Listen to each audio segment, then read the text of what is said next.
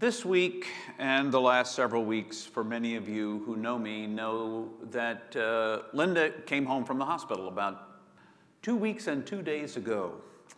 On May the 6th, it was a celebratory day in our house, and Linda was feeling well, and the world was good, and coming home from the hospital was great, and you know, she was a little weak, but she was getting stronger, and this was all good.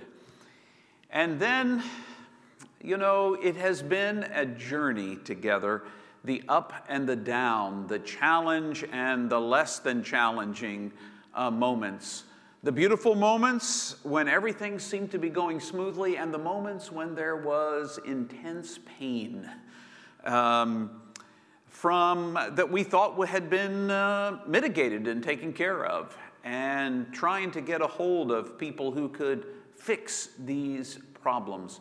So interestingly enough, this morning, as I was sitting with Linda, we were sitting together she had slept well last night, and we were sitting together and talking, and I said, you know, Ezekiel and the dry bones, what wisdom am I going to offer about this beautiful prophetic piece? And she said, James, for the last 2 weeks, you've lived the dry bones. You've lived in the valley of dry bones, from moments of great hope and, you know, irrational hope, to moments of recognizing that you're standing in the midst of what might have been or what could have been, but what isn't. How are we going to, but I get tired of autobiographical sermons. It feels like every week I tell you some great struggle I'm having, and then invite you to look in and see how the struggle is a challenge in and of itself, and invite you to see it that way, and to see perhaps how the Scripture is. Because one thing I'd like for us to see when we read Scripture is it's not just a spiritual story from 2,000 plus years ago, that there are practical, applicable kinds of realities that touch us all. And that the stories aren't just really pretty stories from then. The reason we've kept these stories is because there's some common line that being human in a world created by God invites us to see ourselves somehow in these stories. So today I wanted to read to you a story. Today is Pentecost, by the way. Happy Pentecost. A lot of churches celebrate it. It's the birthday of the church. It's when the Spirit was poured out and all of that good kind of stuff. And that's great. And we tell the story from Acts, when all the apostles were gathered together in one space and there were tongues of fire and all that kind of stuff. I chose not to do that one again this year. I think I've done that pretty much every year since I've been at St. James. So this, my 29th Pentecost that I am preaching, I chose instead to turn to the prophet Ezekiel because I like him, and because he's got kind of an interesting flavor to him. He's trying to speak a word of hope. There's a historic context for the book, but then there's also a personal context for us, where we're going to meet the text and invite it to see what it says to us now, today. So the text is from chapter 37. It's probably the most famous passage from Ezekiel. It's the Valley of the Dry Bones. I'm beginning with verse 1. So listen now for a word from the Lord, and listen closely and hear what you might hear through your own ears. Does it speak to your pain? Does it speak to where you are? Ezekiel 37, beginning in verse 1. The hand of the Lord came upon me, and he brought me out by the Spirit of the Lord and set me down in the middle of a valley. It was full of bones. He led me all around them. There were very many lying in the valley, and they were very dry. He said to me, Mortal, can these bones live? I answered, O Lord God, you know. Then he said to me, prophesy to these bones and say to them, O dry bones, hear the word of the Lord. Thus says the Lord God to these bones, I will cause breath to enter you, and you shall live. I will lay sinews on you, and you will cause flesh to come upon you, and cover you with skin, and put breath in you, and you shall live, and you shall know that I am the Lord. So I prophesied as I had been commanded. And as I prophesied, suddenly there was a noise, a rattling, and the bones came together, bone to its bone. I looked, and there were sinews on them, and flesh had come upon them, and skin had covered them, and there was no breath in them. Then he said to me, prophesy to the breath, prophesy, mortal, and say to the breath, thus says the Lord God, come from the four winds, O breath, and breathe upon these slain that they may live. I prophesied as he commanded me, and the breath came into them, and they lived and stood on their feet, a vast multitude. Then he said to me, mortal, these bones are the whole house of Israel. They say, our bones are dried up and our hope is lost. We are cut off completely. Therefore prophesy and say to them, thus says the Lord God, I'm going to open your graves and bring you up from your graves, O my people, and I will bring you back to the land of Israel. And you shall know that I am the Lord when I open your graves and bring you up from your graves, O my people. I will put my spirit within you, and you shall live, and I will place you on your own soil. Then you shall know that I, the Lord, have spoken and will act, says the Lord. This is a word from the Lord for this morning. Thanks be to God.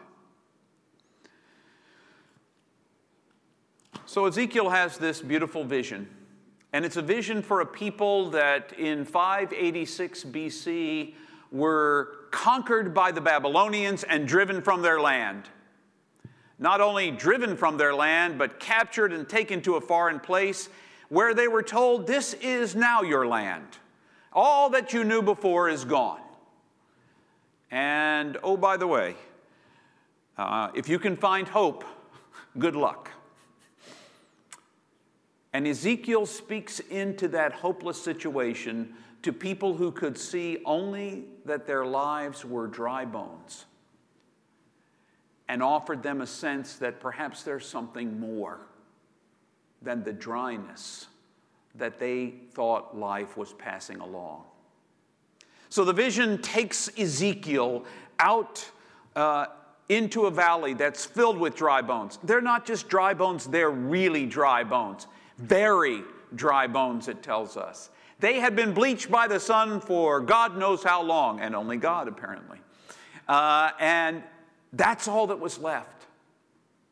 That's all that was left. Now, Ezekiel is standing in this valley surrounded by the remnants of death. Pain, brokenness. What hope can you speak to a bunch of bones? What can you say to a bunch of bones? I mean, when things are bad and you can't see beyond the bad moment itself, how do you see beyond? Well, one of the first things I saw in this passage that spoke to me is that God sees reality in a different way than I usually see it. I see things not as they are, but as I am. And if I get caught up in what's going on in my life, if I get twisted and turned, and I, for instance, see Linda in deep pain or struggling, and I can't see anything beyond my powerlessness to do anything other than pray for her. And you might say, well, James, prayer is powerful. I don't disagree. But in the moment my wife is in pain and my prayer does not immediately relieve her pain by the superpowers given me by the bishop who laid hands on me, then I'm left standing there in a valley of dry bones. It's not that I don't have faith. And it's not that I don't know that God is with me in that moment. Although, I will tell you, in the worst moments, I wonder where God is. I'm just like the psalmist. You were here 15 minutes ago, God. Where the heck did you go? Come on back. Don't forget me. Don't forget me. Don't forget me. And what I'm really asking when I say don't forget me is, fix this problem for me. Fix this problem for me. Help me find a way through this valley of dry bones. Now, see, when I read this story, I do see an autobiographical moment. But what about you? Take a step back with me, and one of the first things we have to ask ourselves when we're reading a scripture passage is to be honest with ourselves. When you hear about a valley of dry bones, do you distance it over there and think, well, this is a beautiful, intriguing vision that Ezekiel had, 2,500 years ago. Isn't that great? Or do you begin to see what it might feel like to be in a valley surrounded by the hopelessness of death? The hopelessness of pain. The hopelessness of a pandemic where your foe is unseeable. Hey, you say to yourself, at least those Israelites could see the Babylonians. We can't see COVID-19, the coronavirus when it's floating around. Oh my gosh. And we don't know which one of us will get just sick like we had the flu, and which one of us will go into respiratory arrest. We didn't know that for the last year. So it's kind of scary, and it feels like walking gingerly through a valley of dry bones. But what about your own personal experience? Are you going through a dry period? Is your life in a rough place? Have you come to a place where you've begun to wonder, is this the job I really want to do with my life? Are these the relationships that I thought mattered to me? Is this the stuff I really need to have in order to be happy? Or have I just accumulated a lot of stuff to look good? Do you ask questions, and as you walk through all of that stuff, say to yourself, it's almost like walking through a valley of dry bones. Now, you might not think of that as the first image, but the emptiness of it all. I placed my hope in that totally cool, 96-inch high-definition television set. I put all my hope in being able to see even the smallest pixels. And you know what? I turn it on and I can't be entertained for the 100,000 channels I have on it. I can't find anything to watch. Did you put your hope in some other set of what's turned out to be empty, dry bones in your life? Be honest with yourself. Be honest. What are you feeling that feels like you're in that valley, that you're surrounded by the remnants of what you thought would be life? That's what Ezekiel is transported into, and is invited by God.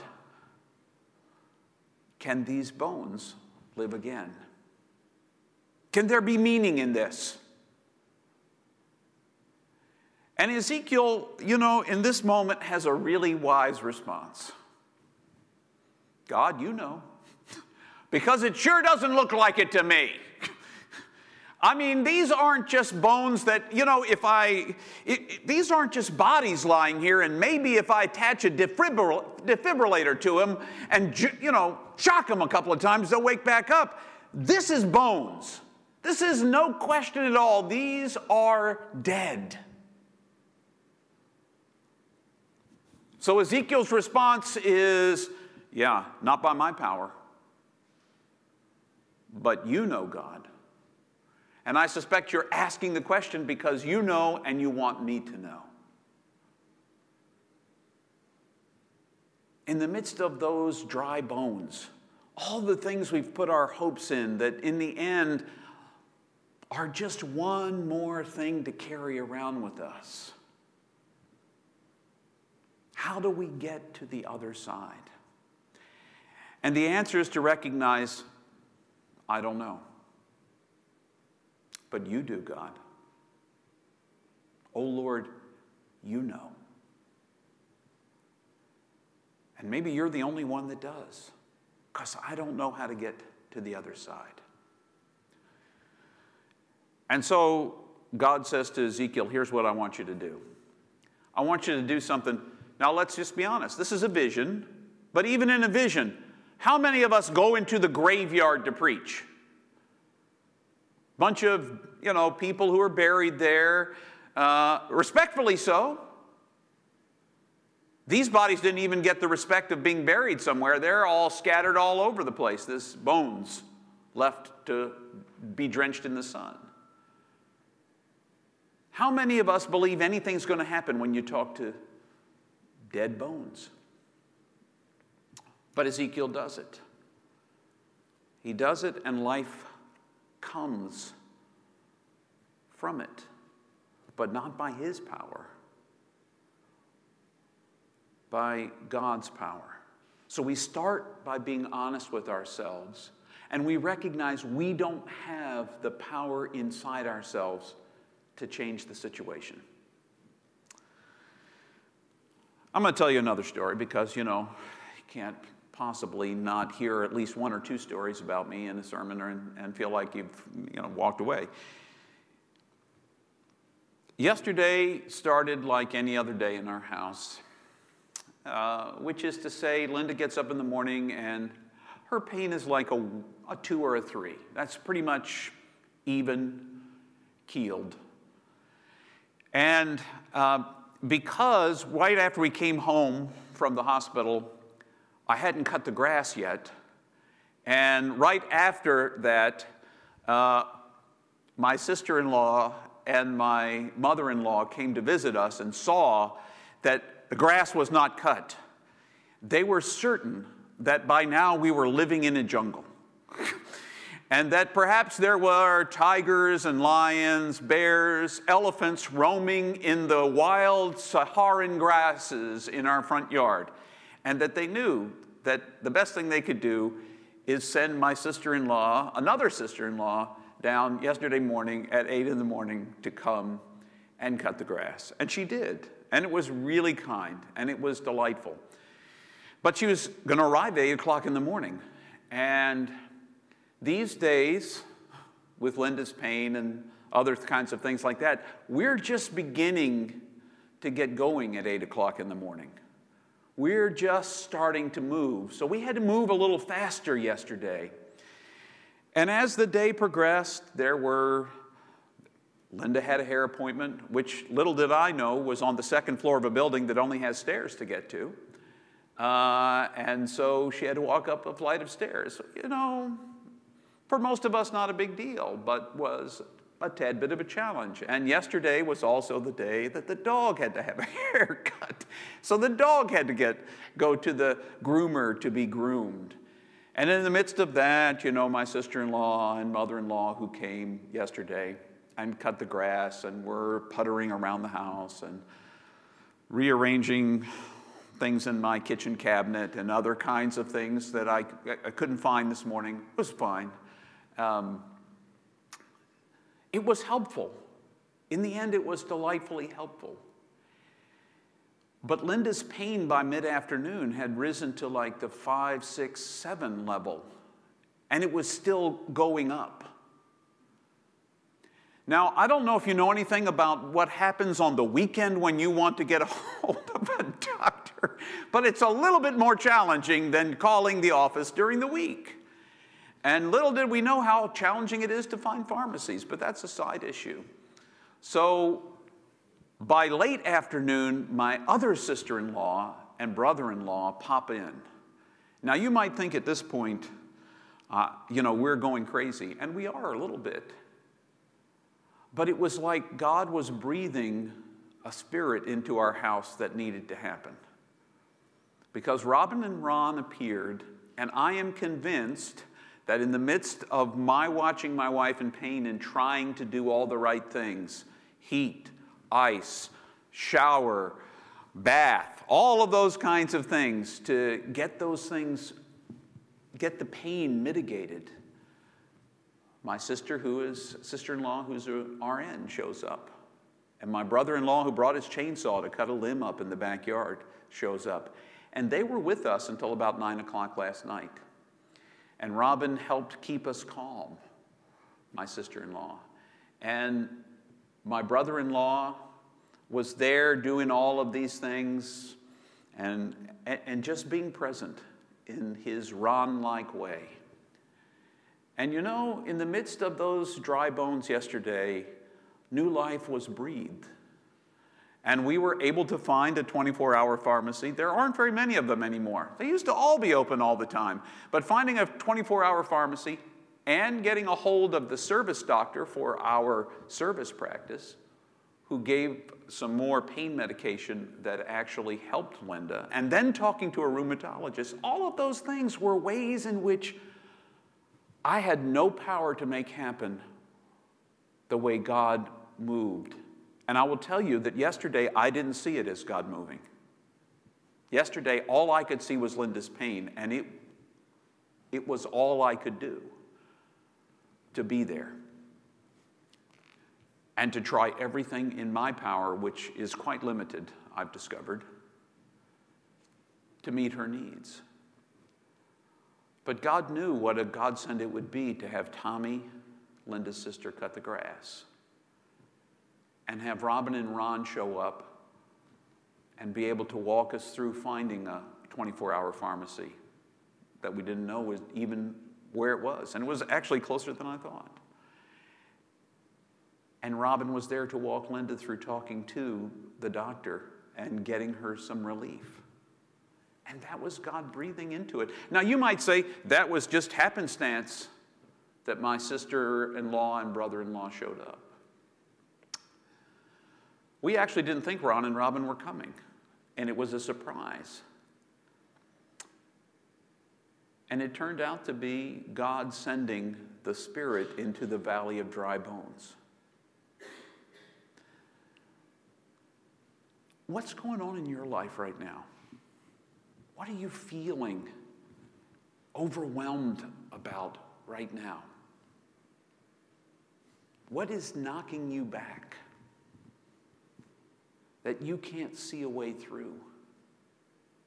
Is that your valley of dry bones right now? You don't see a way through. Can you trust that maybe God does? And that God loves you in the midst of it? And that maybe the very thing that you think will not deliver you from that space is the very thing that will deliver you from that space by God's grace. I'm not saying God doesn't divinely intervene. I'm not sure that this vision is about a divine intervention to bring dead bones back to life, but it is about giving us back the life that we feel is gone from us. Yes, God could turn bones, a bunch of dry bones, into bodies and reanimate them again. I have no doubt of that. But I also know that God can take sometimes what we feel as our own dead bodies, our own empty husks, that feel like we've been laying in the sun of the dry bones, drying out for years, and breathe new life into that in surprising ways. Because that's God. God doesn't just show up in biblical stories. God shows up in everyday life. The problem is we're reading the biblical stories and waiting for a bunch of dry bones to get up and march away, instead of recognizing these very dry bones are the one God wants to breathe life into right now. Just like yours.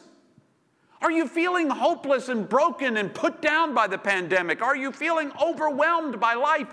Are you feeling that there is no way to go forward?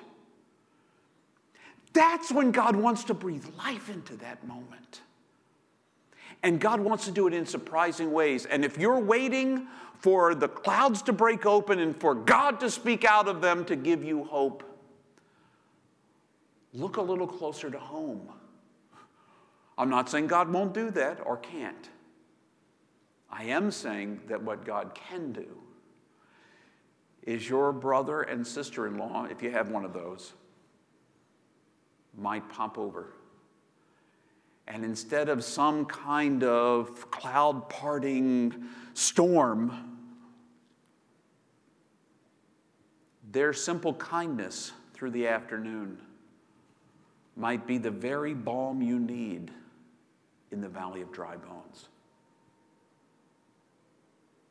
You see, God wants to speak hope into your life in your most hopeless moments.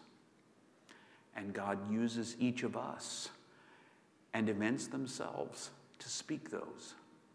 But you have to stop long enough to look. Can you stop?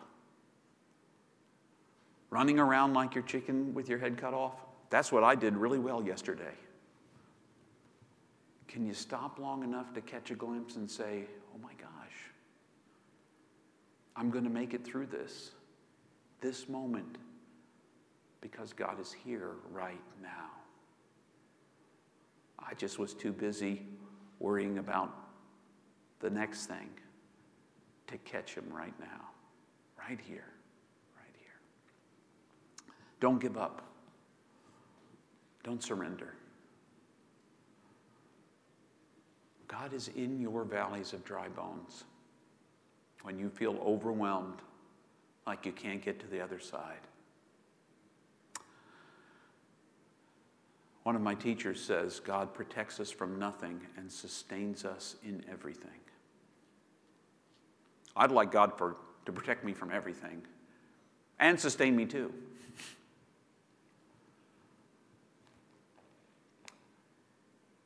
But God does sustain me in everything.